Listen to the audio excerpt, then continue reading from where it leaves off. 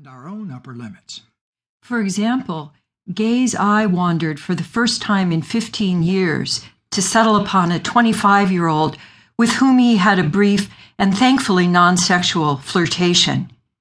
Even though it's something we laugh about now, we definitely didn't do much laughing about it at the time. It took us months and many of the 10-minute talks you'll learn about later in the book to get through that challenge and many others we faced.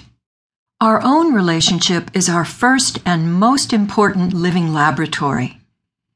This is important for us to mention because long before we ever teach a relationship concept or a tool in our seminars, we've tested it out thoroughly on ourselves.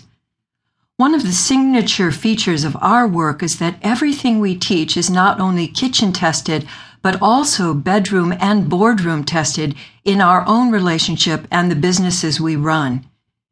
We believe our own marriage has survived and thrived because we've used the ideas and tools you'll discover in the pages ahead. There's no way to know for sure if we would have ultimately split up or stayed together, but at midlife we were at a low point in our marriage when we made the life-changing decision to rebirth our own relationship. We'd been married about 15 years by the time the post-Oprah shadows emerged, and had fallen into comfortable roles and routines that resulted in a kind of staleness and loss of intimacy between us. We'd both put on weight, but the real source of our malaise was not our plump bodies. It was that we drifted away from our essential connection. We were traveling constantly, eating rich restaurant food, and laser-focused on filling the auditorium for the next seminar. A few years of this adrenaline-based lifestyle took its toll.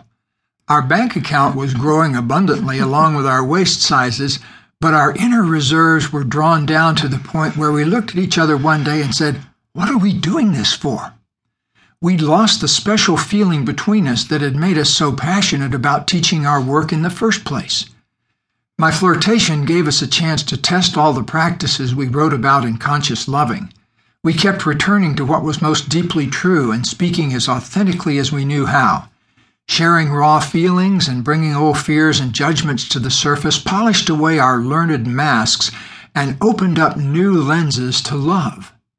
Sitting on the debris heap of the old patterns, we looked at each other and realized that we still recognized the crackling essence sparks that had drawn us together in the first place.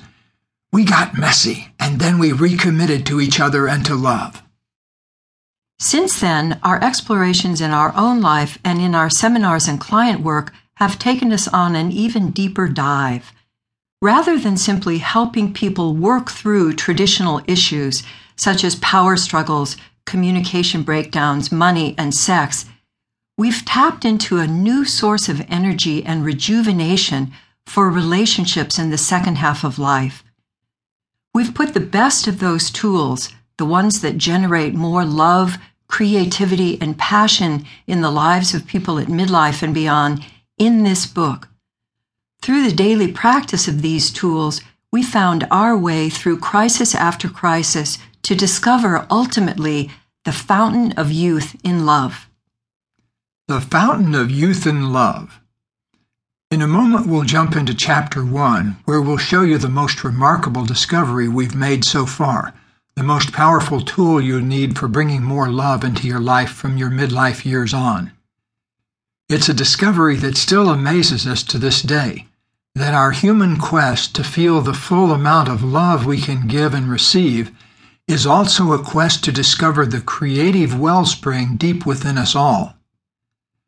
As you'll discover throughout the book, creativity flows from a central choice we all make in the second half of life.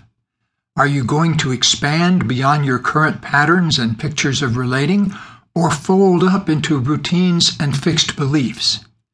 Are you going to recreate yourself again and again, or settle and compromise?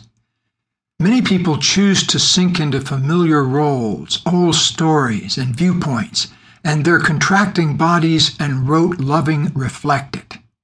We want to show you how creating and playing can replace surviving with thriving.